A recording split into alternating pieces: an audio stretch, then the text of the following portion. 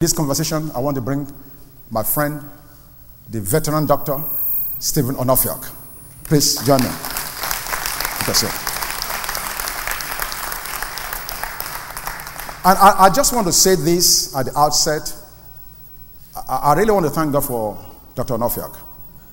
How long have you been here now? 7 years. About 7 years? Okay. He came to this ministry with the grace message in his heart at a time when I was not open to it at all. Now, we never sat down and talked about it. But you know, when a person prays, when they share, when they talk, you can know where they are. And I'm saying this for the sake of this congregation and those who may be listening to us online. I never, because of his position, disallow him to use his gift in the house. I never did.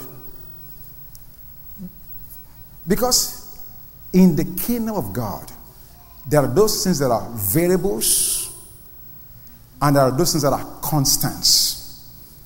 Time will not allow me to get into the meaning of all of those things.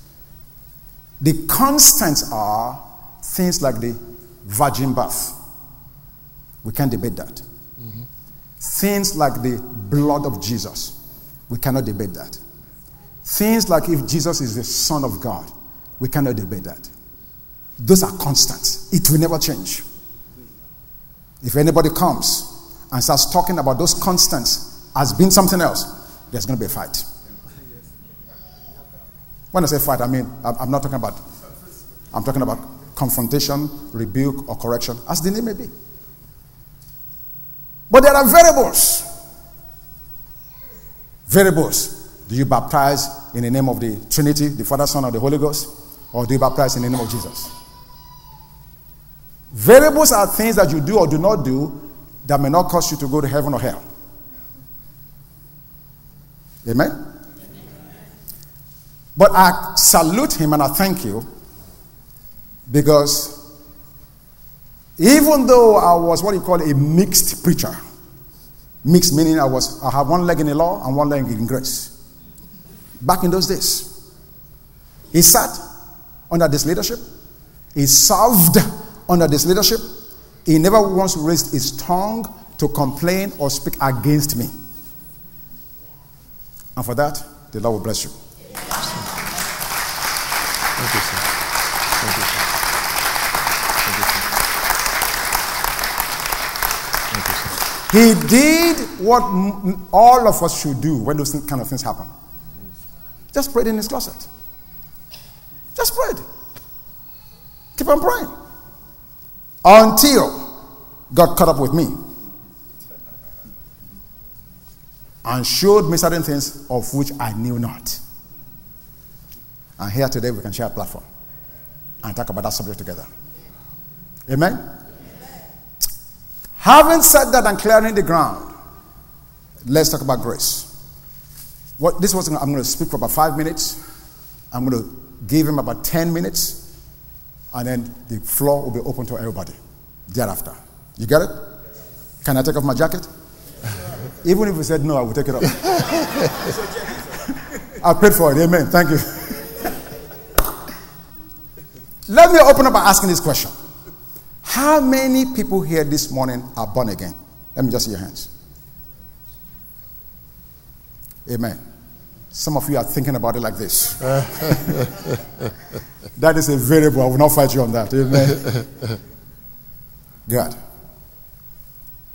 Of those of us that are born again, how many of you say, you know what? I know I'm going to heaven. Can I see your hands? Amen. Good. Thank you. These are not trick questions. Can 2 or 3 people of those of us who are confident of going to heaven, can you just stand up and tell me why Jesus must allow you into heaven? It's a conversation, remember that? Yes. Thank you, sir. Because he died for me. Because what? He died for me. He died for you. Good. Thank you very much. Stand. Yes. Grace. Okay. Okay. Okay. Through his blood, I'm redeemed. Through his blood, you are redeemed. Thank you very much. He died for me. Grace, through his blood, I'm redeemed. I said 2 or 3. Okay, let's take some more. Yes, anybody else? Yes. Yeah, according to Jesus himself, he said, as many as his Father has given to him, Yes. of which I'm one of them. Yes. And we don't allow the devil to take us away from his hands. Amen. Wonderful. All of them are good answers. I'm just trying. Yes, you want somebody? Yeah, John 3:16, for God so loved the world that he gave his only begotten Son, that whosoever believes in him will not perish but have everlasting life. Amen. Anybody else? All of they are all good answers. Yes. No, bro, Sam, go. You are standing. Because of his forgiveness of sins, you are forgotten. Amen. Amen. You are correct, Sister Laura. To be absent from the body is to be present with the Lord. Give all of yourself a hand clap. Praise God. All very good answers.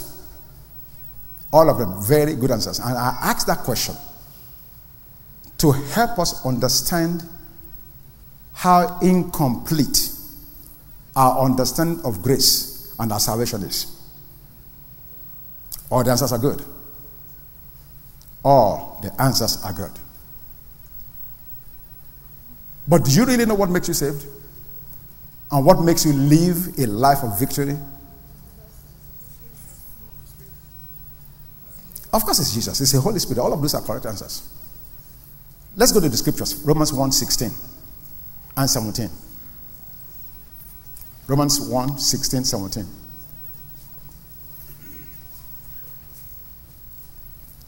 Romans 1:16.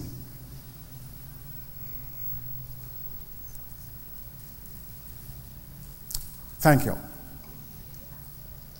Look at what it says in verse 16. For I am not ashamed of the gospel of Christ, for it is the power of God to salvation for everyone who believes, for the Jew first, and also for the Greeks. Verse 17. Now, you must understand that verse 17 is qualifying what Paul just said in verse 16. Do you get that so far? For I'm not ashamed of the gospel of Jesus Christ. It's the power of God unto salvation. To the Jews first, and then to the Greeks. And then verse 17 qualifies what it is. He just told us that the power of God is in the gospel. Can we just take a pause right there for a minute before I go to verse 17? Where's the power today? Where's the power? Why do we spend 7, 10 meetings to deliver a person from smoking cigarette? 10 counseling sessions. Why are the blind eyes not opening? Why are the lame not rising? Why are the sick not healed? Because the Bible says, I am not ashamed of the gospel of Christ. Because within the gospel is the power of God to salvation. Salvation means deliverance, healing, prosperity, all of them. That word then in Greek is sozo, which means all encompassing, everything. Why do we preach 10 messages to get one sinner converted? And Peter preached one message and 3,000 got converted. Hello? Now let's go to verse 17. For in it, what is it? The gospel. For in it, what is it? The gospel. In it, the righteousness of God is revealed from faith to faith, as it is written, the just shall live by faith. This is the catch. And this is the reason I asked that question. 99 times out of 100, when you ask believers, why are you going to heaven? The answers we just received are usually the answers we get. And the answers are not incorrect. They are just incomplete. Grace and the gospel has two sides. And you and I must understand and believe both sides completely. Otherwise, you will not get the result that God intended.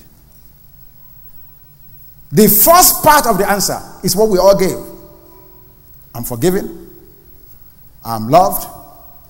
He died for my sins. All of those things are correct. And yes, you will go to heaven because of those answers. Yes, that's true. So I just want to make sure you understand that. But that's not complete. And unless we get a completion in our mind and believe and embrace it, you will never be able to move in power. Never. At salvation, two things happened. I gave to Jesus my sins. He forgave them, canceled them. I'm forgiven. But that's not all. And before I tell you how that is not all, let me give you a physical illustration to help you get it. I have an account with Wells Fargo.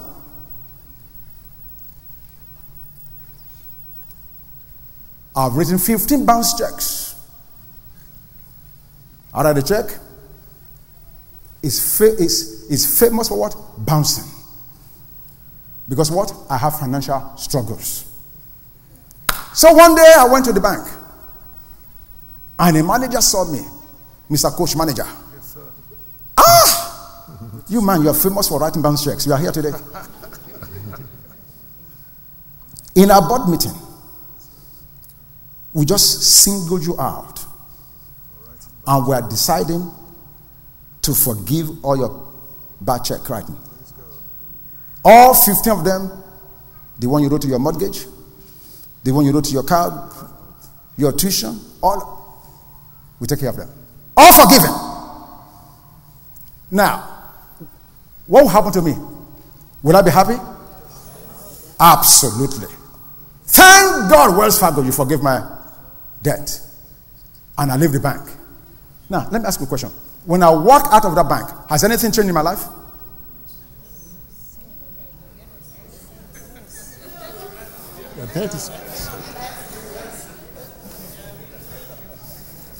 Do you see? This is how we debate. That's exactly what your salvation does to you. You are not sure. Of course, whatever was making me write bounce check, has that been removed? So my bounce checks up to date have been forgiven. But when I leave the bank, I go back to do what I used to do. Because nothing about me has changed. Did you get that? In fact, 3 more months later, I may be back where I was. Because nothing in my finance has changed. I was just forgiven for my past life of writing bad checks. But nothing has been done to me personally to help me so I don't write bounce checks again. So when I leave the bank, more than likely I'm going straight back to work. Are you following my reasoning? That is what the notion of the mere forgiveness of sins is done to you. That's right. Your debt of sins own taken away. But you have not changed. You are powerless before your sins were forgiven. Sins are now forgiven, you are still what? Powerless. Why? Because in your mindset, it's not occurred to you that something beyond forgiveness of sins have changed, has happened. That's what Paul is talking about. I am not ashamed of the gospel of Jesus Christ.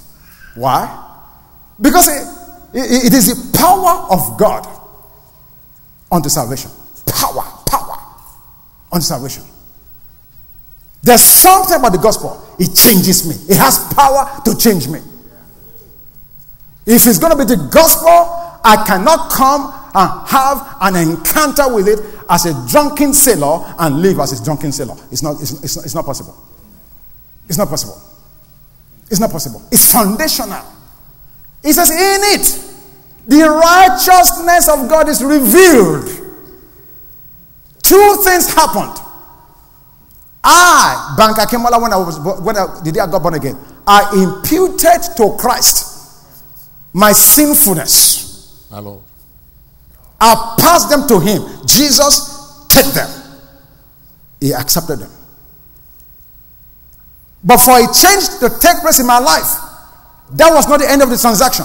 He now gave to me his righteousness. That is what arms me to live in this earth with power. Because now I'm not crouching. I'm not ashamed. I'm not guilty. I feel right with God. Not because of what I do. Not because of what I don't do. But because now Jesus has given to me his perfect obedience, his perfect holiness, his perfect righteousness. He has conferred upon me, imputed to me what he is right now. And when I understand that, there is no way I used to drink Heineken and now I encounter the gospel and go back to drink. No way, it's not possible. It is not possible. The reason we are not changed is because we have a grace 1.0. But for the month of July, we want to elevate your grace from 1.0 grace to 2.0. You must get the other side. You must not only receive the forgiveness of sins, you must also receive his righteousness. And it all happened when you got born again by faith. That's what Paul is talking about. In it is the righteousness of God revealed. So yes, I'm going to heaven because my sins are forgiven and because I am the righteousness of God in Christ Jesus. That's the correct answer. Did you get that? This righteousness. Do you see I just sense people just say, oh really? I sense a kind of, dunk, are you really sure? That's our problem. Righteousness that we receive from God has nothing to do with you or me. We didn't do anything to earn it. It's conferred on us by faith. And if you want to operate in power, you have to receive it. You have to believe it. Do you understand that part? Are you sure? No, seriously. And the Old Testament is full of the picture. God has been preaching this message to us from way back in Exodus. Why do you think the priests of old, when they offered an animal, number one, why did God say it must be an innocent animal? Without spot. Why? The animal that must be offered must be without spot. Symbolic of its innocence. What sin has the animal that will be offered committed to God? What? Is it adultery? Is it stealing? No, nothing. The animal is totally innocent. Just as Jesus will come and is innocent. And then God tells the priest, lay your hands upon the head of the animal. Why is he doing that? By laying hands on the head of the animal, is transferring his sins to the innocent animal. Amen. And then God substitutes. He gives to the Old Testament person the innocence of the animal that's been slain. All through the scriptures, it's there. That's what God does. Amen? Amen. So we must understand that foundation. That not only did he forgive our sins, but he also gave us his righteousness. You today are as righteous as you can ever be. Oh my God. Maybe I should not have started with this. No. But you see, people, It's a foundation. Okay, I'm going to throw you a bomb now. Coach, I know you're a lawyer. Yes, sir. God forbid. God forbid this ever happening to you. God forbid, ever. if I ever caught you with another woman, I said, that's every. No, I know it's ever. It will not happen, but it's just an example. In that moment, are you righteous? No, I'm not.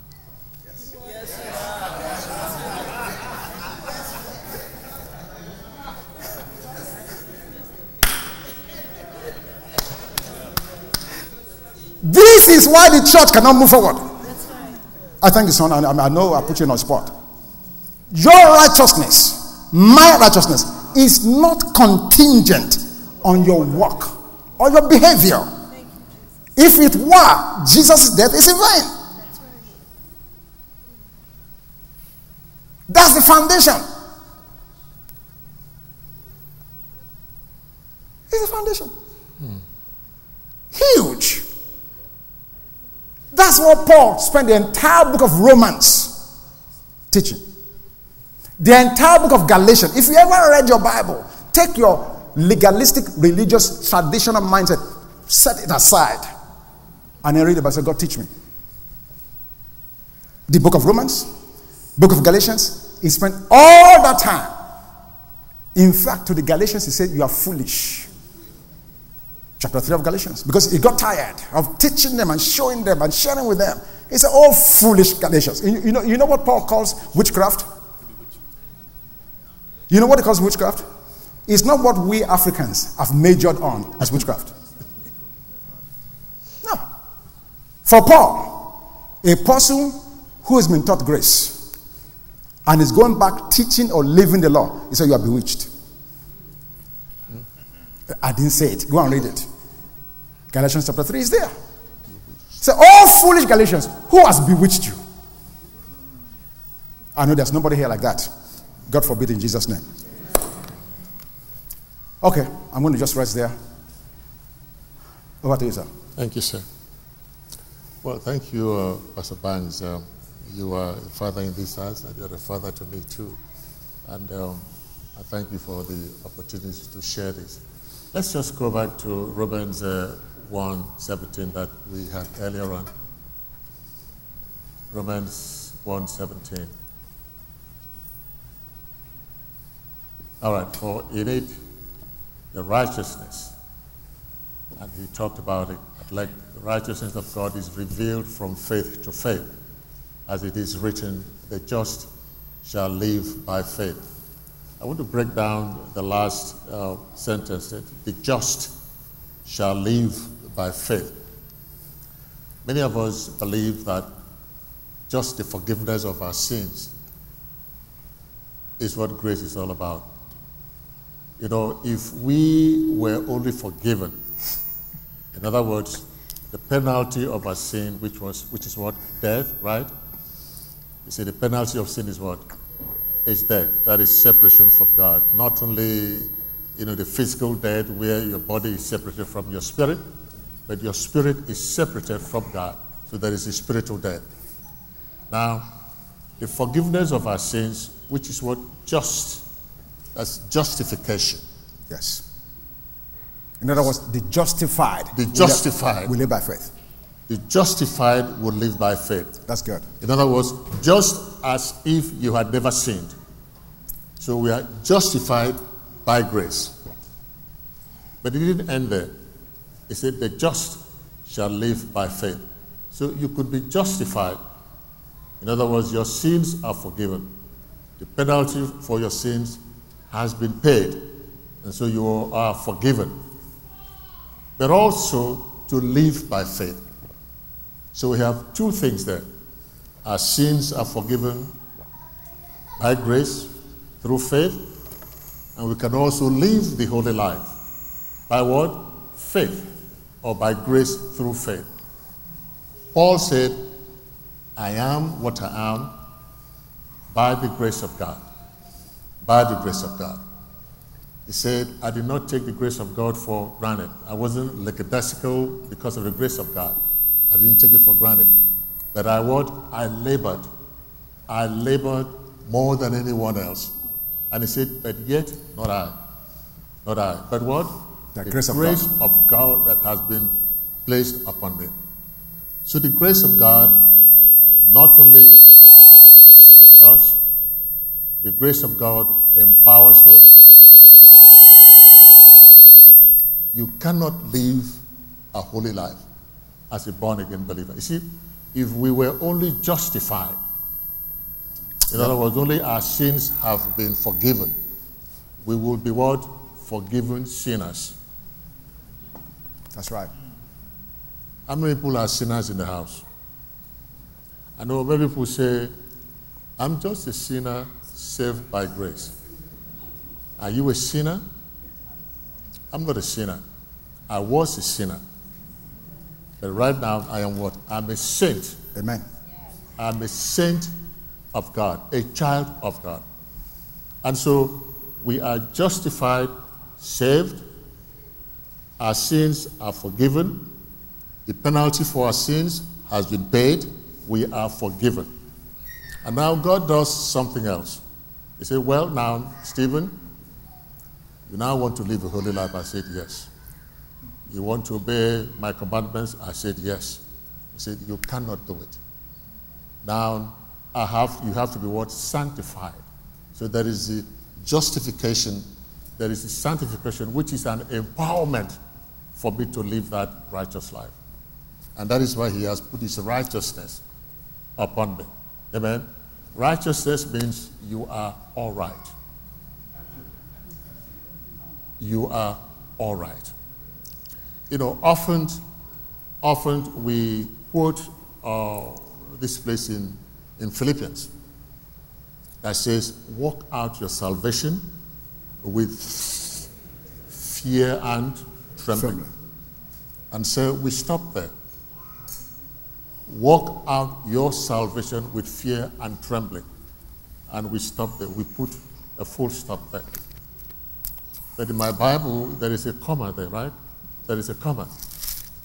It says, for it is God who is at work in you, both to will and to do what pleases God. So, I am not living the holy life by my own power. I cannot do it. I cannot. Nobody can do it. Jesus did not save us so that we can obey the 10 Commandments, because nobody can. It says, I am the one that is working in you by his grace, working in me to touch my will so that I will be willing to do something, to do those things that pleases God. Not only is he giving me the willingness, because sometimes I will and I don't do. So he continues. I will in you, and I also give you the ability to do it. So living the victorious life, which is not living in a big house, not driving a big car, I am talking about living a life of victory. It's an all-round victory. Our problem in this world is sin. Our problem in this world is sin.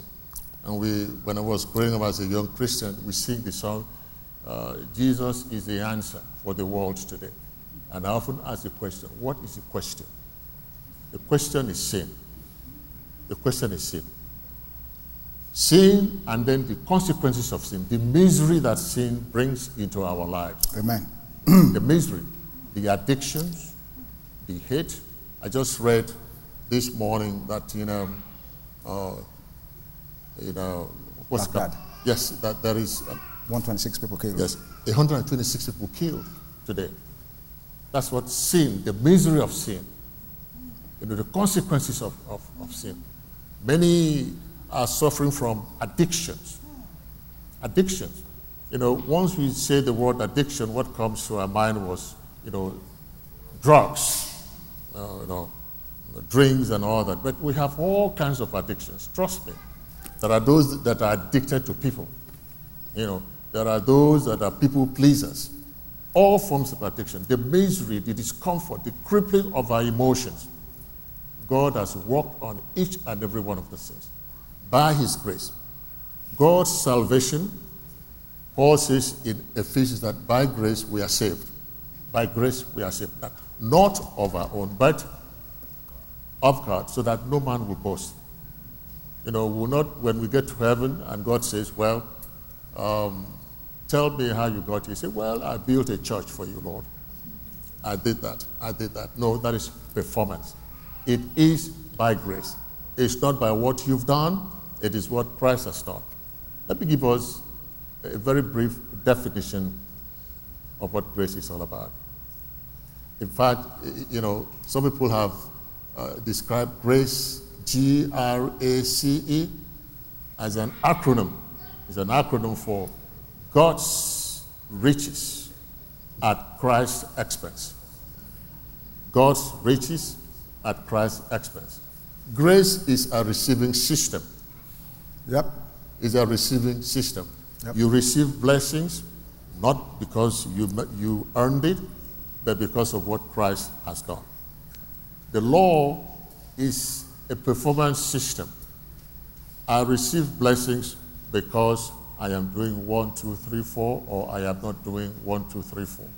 So there is that distinction between grace and the law. Finally, I believe the passage to me, the Bible passage to me that encapsulates the whole thing about grace is Romans 5, verse 17. Can you get that for me, please? Romans 5, verse 17. That encapsulates what grace does for us. Romans 5, 17. It says, for if by one man's offense, and who is that man? Adam. If by one man's offense, death reigned through this one man, Adam, and we were all born in Adam, right? We were all born in Adam. It says, much more, and I like that phrase, much more, those who received the abundance of grace and of the gift of righteousness will do what? Reign. They will rule in life through the one man, Jesus Christ. In other words, it's either you are reigning or you are not reigning. Let me say this. Don't listen up front. It's either you are reigning or you are being ruled. It's either you are reigning or being ruled. Go ahead. Yes. Either you are reigning or you are being ruled. If you are not reigning, it means you are living in defeat. And many of us are living in defeat. In fact, if you ask most people, how are you? How are you? They give a very good answer. I'm coping. So you are either reigning or you are coping. Either you are coping or you are struggling. You see, what Pastor said, Christ exchanged his life for our life. And Christ's life is not a coping life, sir. No. It's not a struggling life. No. So there was an exchange Yep. when you and I became born again. But how many of us know that? That Christ is your life, Colossians. Absolutely. He said, Christ is your life. So there is an exchange. Christ's life for my life. Yep. So you now have Christ's life. Yep. But you cannot live his life. How many people can live Christ's life by your own strength? I cannot. Because it is someone else's life. I've tried to live my wife's life and ask her. It is impossible. I've tried to live my son's life. It is impossible. My son has to live his life. My wife has to live her life. The same thing with Christ. Christ has given us his life to exchange for our lives. It is his life. It is only he that can live that life. Amen. It's only Christ that can live that life. And then how does that life become manifest in me? It is by my yielding to him. Yielding to him. And then allowing him to live that life through me. He lives that life in me and through me. Amen. So the whole message of grace is about that you now have Christ's life, and then he is living that life through you as you yield unto him. Amen. And so next Sunday, we're going to touch on, just to pick up from where he's stopping right now. Next Sunday, we're going to give you maybe like a 10-minute exhortation on John 15. because I think that will bring it up very, very clearly what you just described. John chapter 15, Jesus addressed that. And so you will see very clearly his intention for you and I, allowing him to live his life through us. And so now, if you have any comments or questions, if you just come up to the mic, I will take your comments or questions. Sam, you're already there. Just go ahead. Aren't you there? You change your mind? He just finished you? I'll be ready soon. You'll be ready soon.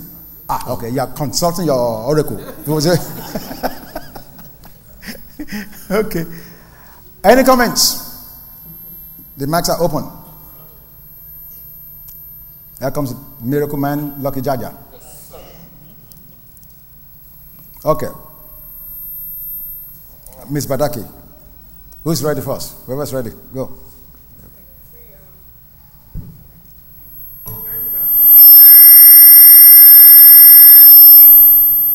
I can barely hear her. What's wrong with this mic? Come to our aid, please, somebody. Adjust it for her. Thank you.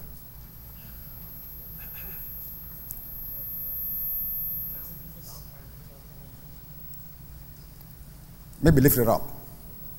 There you go. There you go. Yeah. Okay, how about I talk without the mic? No, yes, just go ahead. Okay, yeah. There you go. Okay. Good. So we learned in the grace message that everything, God has already given everything to us. So we're not trying to get healed. We're not trying to have victory. That everything has already been taken care of on the cross. So what happens in between what he's actually done and the manifestation of us actually seeing all the things that we've done? What are we expected to do?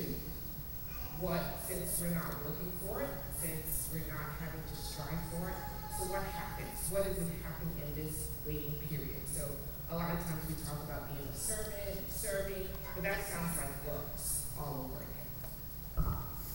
Okay. That's amazing that she asked that question. That was the message last Sunday. Entire 45-minute message last Sunday. But just to give you the capsule of that. From the time Jesus has made a provision, or the promise is given, or the prophecy has been given, or you get a revelation of something, until the time that it manifests, your role is to continue to believe God and giving him thanks in the interim. Thanksgiving. Now, in and through and when all of that is going on, there are many things that can be happening with you. You may be going through persecution. You may be tried. You may be getting falsely accused. All kinds of things can be happening to you. But the point in all of that is, Romans chapter 5 makes it clear that those trials or those tribulations, they are working perseverance in you. Yes. And the perseverance ultimately will lead to character. Okay? So, you stand. So the short form of the answer is just stand. Believe God. Give thanks for him. Thanking him that the manifestation the manifestation of what is done is coming. Now, you also mentioned something about serving. That's works. No, that's not works. Serving is not works. There's a confusion there, and that should not be. We are not saying that because you're under grace you don't work. That is not correct. Because faith without works is dead. But the work you engage in is not a work that you just conjure on your own. The scripture you just read in Philippians. Work out your salvation with fear and trembling. And then it says, it is God that is at work in you, both to will and to do of his good pleasure. So what we are saying is, there's a place in where me and you join with God in whatever God is working at and get involved in that work based on God's revelation to us. Whether it's in service in the church, being a missionary, doing X, Y, Z, helping this brother or helping that brother, whatever God inspires you to do, absolutely, it's of God and it's of faith. So we are not saying that because you are in grace, you just sit down, don't do anything, just drink Kool-Aid, watch Housewife of Atlanta all day. No. That's incorrect. That's incorrect. The truth of the matter is, those under the law and those under grace, both are working. The difference is the motivation. Under grace, I am working for God's pleasure. Under the law, I'm working because I want to please God and I want to fulfill certain obligation. Wrong. Under grace, I'm inspired by God. Oh my God, God wants me. Man, I go and get involved in it. But I'm pleased, I'm delighted, I'm happy, I'm full of joy. Why? Because me and God are partnering to get it done. That is good work. Ephesians says that me and you are created unto Him for good works. So there are works that are good and there are works that are under the law. You need to be careful about that. To answer your question, from the time the word was given, your redemption, till the time you manifest it, in the interim, you listen to God, you keep on praising, and we give you an example of life of Joseph. That's a practical example there. He had a dream, he had a vision, what God wants to do in his life. From the time he had the vision to the manifestation was 17 years. Or 13 years, I think. 13 years. Okay? And all through that time, God was equipping him with the tools he will need to fulfill the vision.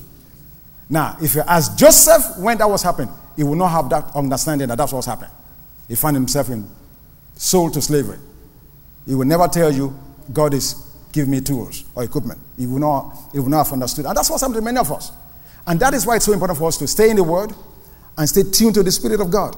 Because that's the only way you'll be able to get a God's perspective of what's happening to you. My problem and your problem and our problem is we judge where we are based on what we see. Based on how we feel. Based on what we can touch. Based on what we can smell. And we make a judgment of what's happening to us because of those things. And Jesus warned us. He said, judge not according to appearance, but judge righteous judgment. What is a righteous judgment? Get in touch with heaven. God, this is where I am. This is what's happening. How do you read this situation? Because God's judgment, and by the word judgment, I'm not talking about he's going to kill somebody. That's not what I mean. By that we mean his counsel, his mind. God's mind and counsel concerning where you are may be totally different from how you perceive it. In fact, 99% of the times it's different. That's why in the Lord's Prayer it says, let thy will be done in the earth as it is in heaven. What earth is he talking about? Is he talking about the planet Earth? Yes. But he's also talking about the earth, you. You and I are the first earth that God deals with in order for him to deal with the planet Earth that we live in. Did you understand that? Yes, sir. Ms. Badaki. Just to add to that. To add to that, sir. You know, the very first verse that we read. Yeah. The just shall live by faith. Yes. And I broke it down into two. Yeah. So from the time that you're born again, yes, and those promises, and there is going to be a manifestation of those promises. He said, live by what? Faith. Believe. Faith means to trust. Yep. And to believe. Yeah. And so even those things that might happen to you that do not line up with God, what God has spoken, yes, concerning those things, yes, he says, you know, he causes those things to work together for your good. Correct. He causes those things. Those things are meant to bring you to the expected end. And so I am not going to be disturbed. Yes. I am going to continue to please God. Yes. Even Paul says, you know, that by the grace of God, I am what I am. Yes. He didn't just end there. He didn't just sit down and say, well, the grace of God is okay. But he said, I did not take the grace of God for granted. Amen. He said, I labored. Yes. I labored more than every other apostle. Yes. Even though I am the least of all the apostles. But yes, he said, yet it's not me, yes, but the grace of God. Yes. That is in me. So the grace of God empowered him to trust, to work, to serve, not by his own strength. And I think something else that must be added for the sake of those that were not here last Sunday is the fact that there are certain things in the in-between that is not covered in your redemption. Oh. You must understand that. 2 Corinthians 12:7. Paul sought the Lord 3 times for the thorn in his flesh due to the abundance of revelations given to him. And God's answer was, my grace is sufficient. Okay? What are those things? Being misunderstood, false accusations, persecutions. Go and read your Bible. Your redemption does not cover tribulation, persecutions, being misunderstood, or being falsely accused. And you should be glad that you didn't cover it. You didn't hear me. You should be glad he did not cover those things. Had it covered them, Jesus wouldn't have to go to the cross. He wouldn't have to go to the cross. He said, in this world you have what? Tribulations. But be of good cheer. Why? I have overcome them. I've overcome them. So, any other comment or questions? You change your mind too? No, I have not. Ah, okay. My question comes from Proverbs 9:15 and 18. I have been struggling with that passage. I'll probably not be good. If you're able to. It says in verse 15, for he says to Moses, I will have mercy on whom I have mercy, and I will have compassion on whom I have compassion. Move to 18. Therefore, God has mercy on whom he wants to have mercy, and he hardens whom he wants to harden. Jesus died for all of us. I didn't understand why God would be hardened to some people. You want to tackle it? The grace is sufficient for all of us. Well, that is one of those difficult passages that we try to understand. We research, but keep in mind that God is a sovereign God. Absolutely. You're on the right track. He does what he wants to do. You have no say in it. So when he wants to harden, he does. But that hardening, because some people might say, well, the reason why I have not received Christ is because God has hardened my heart. And that is not true. Because he says, I have mercy on whom I want to have mercy. And I harden the hearts of those I know I want to harden. You see, God foreknew, because he knows everything. He knew that Pharaoh, for instance, he knew that Pharaoh was going to harden his heart.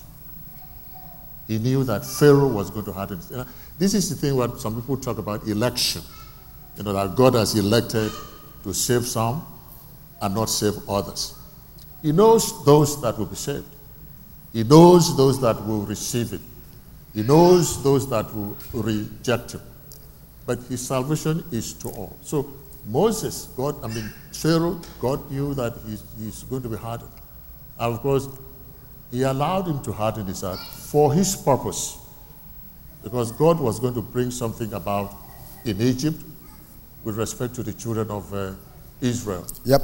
So he foreknew, it's not that God hardened their heart. Yep. But God knew that Pharaoh is going to harden his heart, and then he's going to use that hardness of heart to fulfill his purpose.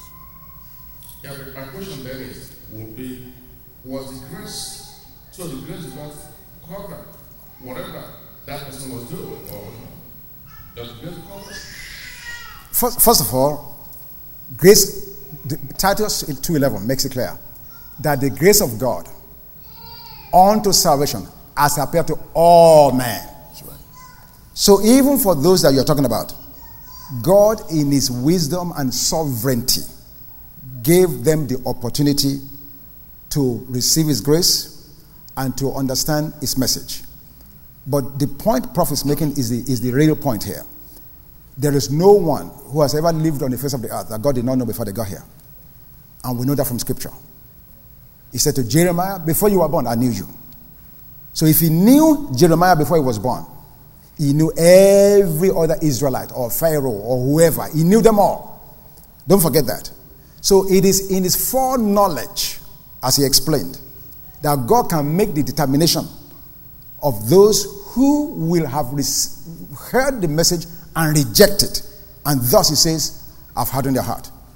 Even Pharaoh in Egypt, when Moses went to him, if Pharaoh received the message and cooperate with God, God will have done what he did in Jonah. He will have repented. Repented not mean asking for forgiveness, but change his mind. Because we've seen him do that through the scriptures. Amen? So the issue here is, no one can ever say, you know what, I wanted to receive him, but God hardened my heart. That's why I couldn't. No. Not even Judas. Not even Judas. Judas could not say that it was prophesied that he would betray Jesus, and that's why he did it. No. Because we all have what we call a free will. That's right. He gave us that free willingness to freely choose every mankind. And, it is the act of God's love that he has given us the free will. Yeah. He did not make us to be robots. Yeah. But through his love, he wants you to love him because you want to, not because you have to. Yes. Because you want to do it, Yeah. not because you have to. So in order for you to exercise your free will, there must be a choice. Yeah. Choice must be present if you're going to exercise free will. But to your question, if you read the passage you're talking about, if you read above, you know that Paul was specifically talking about Israel. Yes. That's how he got to this. Because he's talking about Jacob and Esau, and clearly God knew both boys before they ever got here. That's right. And God talked about them before they were born. So the foundation to your answer is the foreknowledge of God. God does not pick one man and say, you are going to go to hell, and just doom them to hell. That's not true. That's not true. That's not correct. Thank you, sir. Anyone else? Going? Or comments? Or comments? Yes, sir. Who is that? Oh, she raised her hand. Jitene, you have something? Don't call me after the service. If you have something, just come to the mic. The mic is here. If you don't ask these questions now, please don't call me on my. Please don't call me at home later on. This is an open forum. They still have next Sunday. Yes, we have next Sunday, so we're going to close this in a minute. Yes, go ahead. It's just a comment. Yes. After what you've been saying. Yeah. So there will be more. Well, I don't know what Sure. you're saying. Yeah. It's funny that you mentioned Joseph. And Jacob did say that Joseph is a fruitful bough. Yes. And in reference to that, I'm referring to Psalm 1. Yes. 1:3 specifically. Mm-hmm. It says that if we abide by the water, and we know the water is the word of God, Mm-hmm. to enable us to be able to understand this grace that we're talking about, we need to dwell in the word of God. Correct. Because if we know him, we will really appreciate what he has done for us. Absolutely. From beginning Absolutely. to the end. Absolutely. Then the empowerment that he has given us, we have better understanding of it. Yes. So we need to understand as a body of Christ, and we really need to dwell in the word of God from Genesis Amen. to Revelation. Then we can prosper. Amen. And really make our way prosper. If we do like that water. I agree with you. Washing of the word of God. I agree with you. And one notion that must be dispelled among the adherents of grace is this notion that because you believe in grace, that should make you lazier, you shouldn't live holy, you shouldn't pray. That is absolute nonsense. Did you hear that? Let me say it again. Absolute nonsense. If and when you truly believe in the grace of God, you should read more, pray more, live better. Absolutely, because now you are in this love relationship. That's right. Where you become love sick. Yeah. I mean, remember when you used to date your wife, your husband, you are in courtship. I mean, you can't sleep, you can't eat, you are so full of love, you are thinking about them 24/7. That's what the grace message is doing to me. That's what it's doing for me. It's not this idea that because I'm working in grace and then all of a sudden you start looking at naked women on the internet. Madness. No, seriously. God forbid. Because now you recognize that somebody took your place. Gave everything he has to redeem you and put you in a standing you could never in 10,000 years attain by yourself. And then stands by you and says, "Bank, you're going to make it.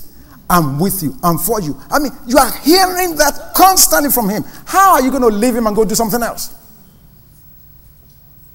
No. It's an empowering lifestyle. That's right. That's what it is. It's an empowering lifestyle that makes you fall in love over and over and over and ask him, "Why do you love me so?" Yeah. If that's not happening to you, you need to come back to the altar. No. I'm not saying that to really make it what's the word? To denigrate you. No, I'm not saying that. That means something that's not really happened. Yeah. Abba. Case in point. The Samaritan woman. John chapter 4. Let me paint the picture. This woman was an outcast. The entire city knew her. Hey! Jezebel, prostitute, harlot. I don't know if you wear the badge, if you had a cap that says harlot on. I don't know what it was. But everybody knew her trade. And therefore, she could not go to the well when the community is there. She knows she will be the talk of the town. So she only went to the well at a time when nobody else will be there. That's how bad her situation was. Watch this. She comes to the well. And there Jesus says, "I must needs go to Samaria." To show you how God is a God of the underdog. A God of the rejected. A God of the outcast. Those on the fringes of our society. Those that we've said, this one. You can't be anything. Don't waste your time with this one. It's a useless man or useless woman. Jesus said, I'm going to change my itinerary. I can go to where I'm going in 5 minutes, but I'll take a longer journey because I have a meeting with destiny. And there she was. Alone. And Jesus engaged her because Jesus knew she would never talk to him. This is what got me, Doc. After Jesus read her mail and has finished ministering to her, to show you how she immediately stopped seeing herself as an outcast. Remember, she came there as an outcast, one that's rejected by everybody. But after having an encounter with Jesus, the same people who have made her an outcast, she went to them. She didn't wait for them to come to her. Which means she no longer sees herself the way she was. She had the boldness, the audacity, the courage to go and find the people that has already put her down and say, "You guys, I know what you used to say about me, but let me tell you, I've got good news for you. Come meet a man who told me all about myself." So my point to all of us is, if you don't have that encounter, if you are still seeing yourself the way you used to be, something needs to change. If you are still seeing yourself as an African, as an American, as a Caribbean, as this and that and that, if you are still seeing yourself in these labels, and you have not seen yourself in the righteousness of God, the way God has redeemed you, something is wrong. You are still under the law, not under grace. There must be an encounter. That's why all of next month we are going to talk about worship. Yeah. Because the truth is, if something has not happened to me, what message am I giving to anybody else? You can't give out what you don't have. How can I give what I don't have? Every week, invite somebody to church, bring somebody to church. You can't. How are you going to? Because nothing has happened to you. You have nothing to tell.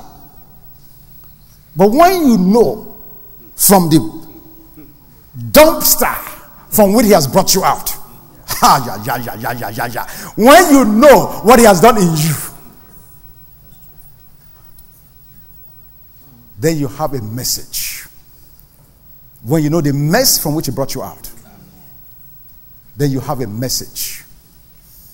So that's what I'm saying. We have to have an encounter. Personal encounter. Then we can say like the blind man in John chapter 9. Once I was blind, but now I see. Being blind is history. Now I have eyesight. Amen? Yeah, just a quick comment. I just want to, thank you again, Pastor, because, just traveling with you sometimes, just things that we, come across and we, encounter, you embrace, what God is saying. And it's definitely a day because I can remember when being prof over in Tucker. We used to, sometimes I used to catch it out of the parking lot before we went home after church, and he would, speak these things back then. Cash madam, don't leave. Give your offering before you go. She won't just get her pocketbook. Just take her pocketbook. So it's one of those, thank you for bringing this message to me to Amen. understand what grace or what we have, the benefits we have. Amen. And God's grace is sufficient. Amen. Good. Bishop Manadan, welcome back. Thank you, all of you, and I thank you all for all the support. Thank you. But I don't want to buttress the point, because I don't want anybody to leave here and say, they say I'm insane. Even when you are fornicating, you are committing sin. But I just want to refer you to 1 Corinthians chapter 10. And I'm going to look at verse 4, just to save the time. I think I know where it's going. And did all drink the same spiritual drink. Aha. For they drank of that spiritual rock that followed them, and that rock was Christ. But this is where I'm going. But with many of them, God was not well pleased, for they were overthrown in the wilderness. Yep. If you do not continue to do what you've been doing, and you now do something, you derail and say, I'm still a saint, I'm here to tell you, you are going to hell. You don't leave here and say, what have you say? I'm a saint. I'm going to heaven. You are not going if you derail. Thank you so much. Amen. I'm going to let Doc talk to that, but before Doc, go sit down. That's fine. Before you say anything, let me just say this. Let's read the whole thing in context. That's right. It's important. Because Bishop just singled out the fornication. That's right. Let me read that what Paul said. Okay? Let's start from verse 6. It's important that we read it all. He said, now these things became our examples. That's right. To the intent that we should not lust after evil things as they also lusted. Okay? And do not become idolaters as were some of them. As it is written, the people sat down to eat and drink and rose up to play. So it began verse 6 by talking about not lusting. So it's not just fornication. Lusting. Then verse 7 it says idolaters. So it's not just fornication, it's lusting, it's idolaters. Then verse 8, don't let us commit sexual immorality, as some of them did. And in one day 23,000 fell. Verse 9, nor let us tempt God or Christ, as some of them also tempted and were destroyed by serpents. Verse 10, nor complain, as some of them also complained and were destroyed by the destroyer. Now, all these things happened to them as examples, and they were written for admonition, upon whom the ends of the ages have come. Number one, you cannot isolate any sin. All sin is what? Sin. There's no little sin or big sin. If we go by the letter of what you just read, then the sexual immorality, the same judgment comes upon those that complain. God is not looking and say, okay, yours is complaint. Okay, I'll let you go away. Yours is immorality. You go to hell. No. All of them have the same blanket response from God. Do you all understand that? I'm taking one by one. Does everybody understand that? We need to stop this thing in the body of Christ where we say, all he did was just lie. So I let it by. But this one, adultery. Hey, that's a big one. No. The biggest sin in all of Scripture is the sin of unbelief. Simple. Because an unbeliever, and when I say unbeliever, I'm not talking about a person who has not received Jesus Christ. Even for a believer, a Christian living in any kind of unbelief is worse than an adulterer. Is worse than a fornicator. It is the only singular sin that Jesus addressed in John chapter 16 and Hebrews 3:11. Bible calls it evil sin of what? Unbelief. Huge. So let's just debunk that for there. Then the second level of debunkment. You have to understand the context of what Paul is saying in 1 Corinthians 10. God destroyed those people. And yes, there are serious, grave consequences for anyone who will live in any of these sins. Whether it's murmuring and complaining, idolatry, what does it say? Sexual immorality, what is it listed? Lust, all of these things carries grave consequences. Grave. But when you read what Paul talked about, did those guys come out of Egypt? Hello? No, answer me. Bishop, since you want to answer the question, you get on the mic and answer me this question. In 1 Corinthians 10, Paul is referring to a group of people who were already redeemed. So typologically, they were already saved. Do you all understand that? They had been taken out of Egypt, saved. They did not arrive at the promised land. Where is the promised land? Is that heaven? No. The promised land was never heaven. No. The promised land is a spiritual place of dwelling where all of the promises of God in your life becomes fulfilled.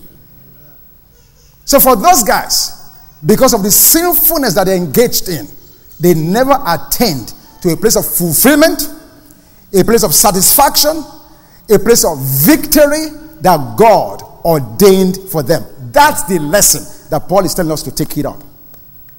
Paul is not trying to unravel salvation because he didn't give salvation. And let me just say this to all of us. And I know where Bishop is coming from. He means well. I understand that. That's where I was 3 years ago. I fought nose to nose with anyone that told me that a Christian that sins will go to heaven. I fought it. And I meant well when I fought it. Now, I know we've gone beyond time, but the questions, I have to answer these questions because I don't want you to go home without the answers. Let me read one scripture for you, and I'm going to just shut up. Matthew chapter 12. Matthew chapter 12. Bishop, don't leave.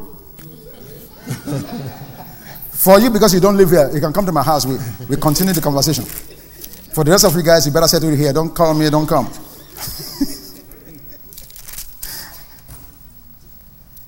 Matthew, is it chapter 12? No, it's not chapter 12. Can somebody find for me the story of Jesus inviting the vineyard where he hired laborers? Is it Mark? Mark 12?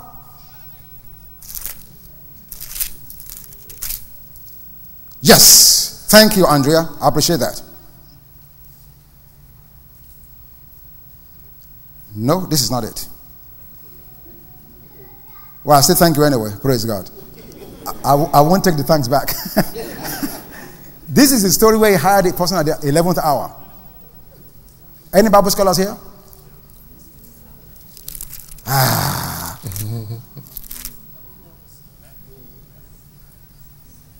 Is it Luke? Let's see. Matthew 20. Thank you very much.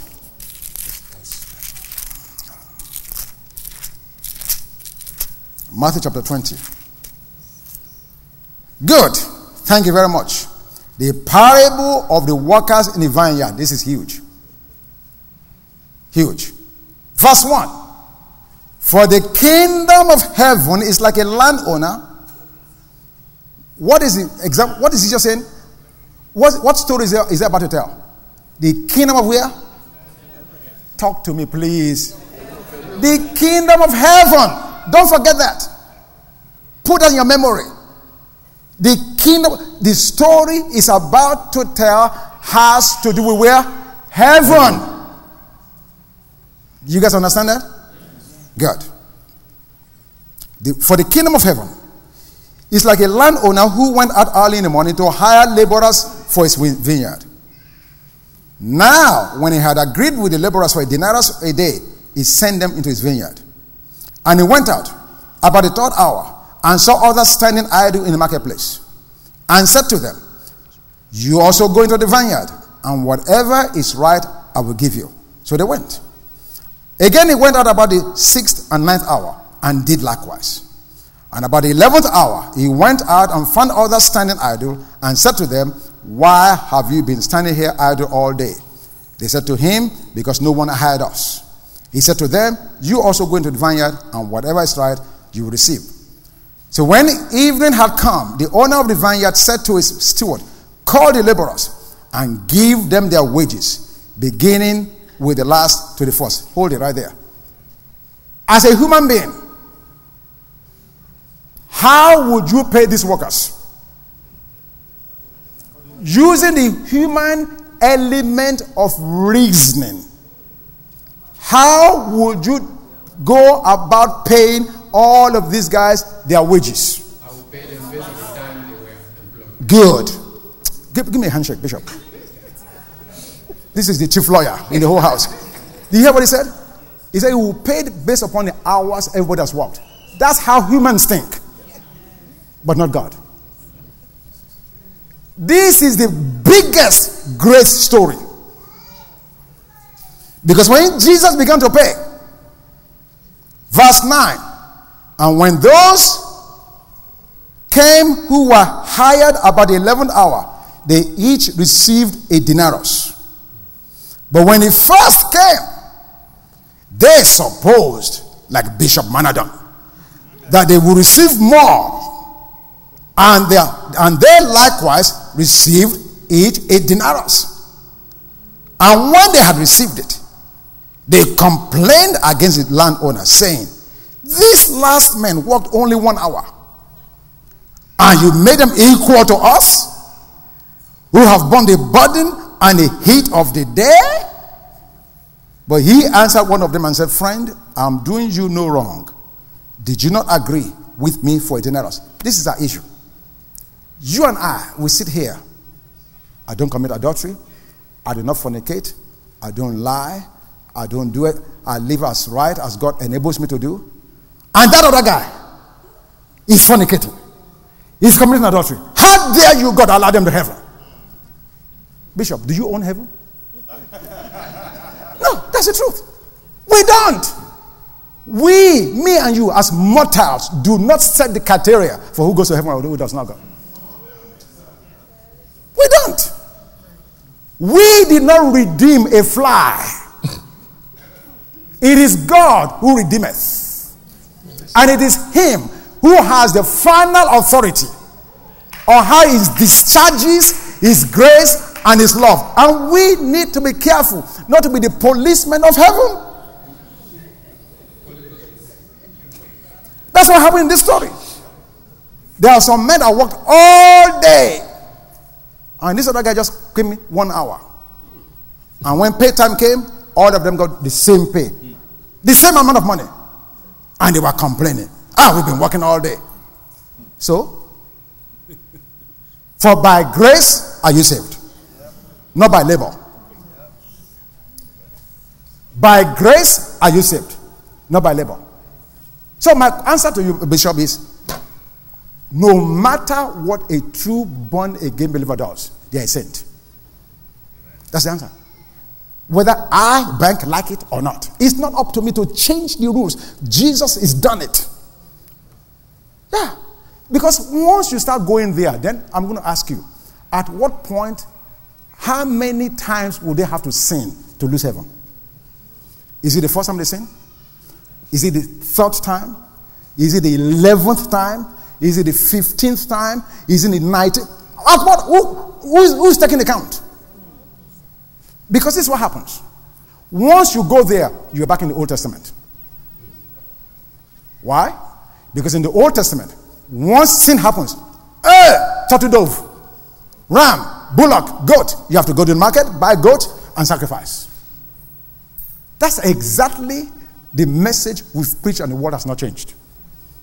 Because the world is not able to see the love of God. I was there 3 years ago. That's where I was.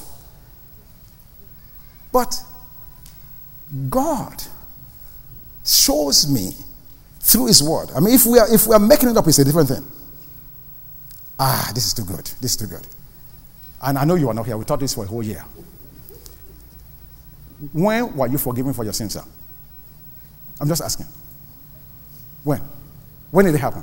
When did it happen? Yes. The day I was born again. The day you are born again. Wrong. Wrong. You were forgiven 2,000 years ago. You received it the day you were born again. Okay. See the difference? Okay. The day Jesus went to the cross was when all mankind was forgiven. It does not mean all mankind is going to heaven. No, that's not what it said. The day he went to the cross, all mankind's sins were forgiven. Past, present, future. And that makes sense. Why? Because if that's not the case, how could he forgive me 2,000 years ago and it's in effect today? He only did it once. He went to that cross one time. And that one time forgave all mankind. So, if that's true, then Bishop Manadan, your sins were forgiven, paid forward. So if they were paid forward, the sin you will do next month is already taken care of now. Yeah. No, don't rush. I want it to sink in properly. Every sin I will ever commit, before I was born. I agree. Why? The Bible says, before you were born, I knew you. Oh my God. Let's read the Bible. Jesus was oh my God. Jesus, no, this is true. Jesus was actually taken to the cross before creation. That's correct. Revelation said the Lamb was slain before the foundation of the earth. So before Adam and Eve ever came, God already knew they would sin. And was already taking care of the sin before they ever arrived. So you think you and I control heaven? That will do something here and goes, Sam, why did you do it again? Jesus, angel. No, God is bigger than that. Jesus was slain before the foundation of the earth. So God was not looking at Adam and say, Jesus, look at this trouble. Look Wahala. Look at this trouble. And then send him. No. He already made the decision, already dispatched him before the foundation of the earth. So given that understanding, catch my dam. You are going from place to place to place. Pierre, stop her at the door.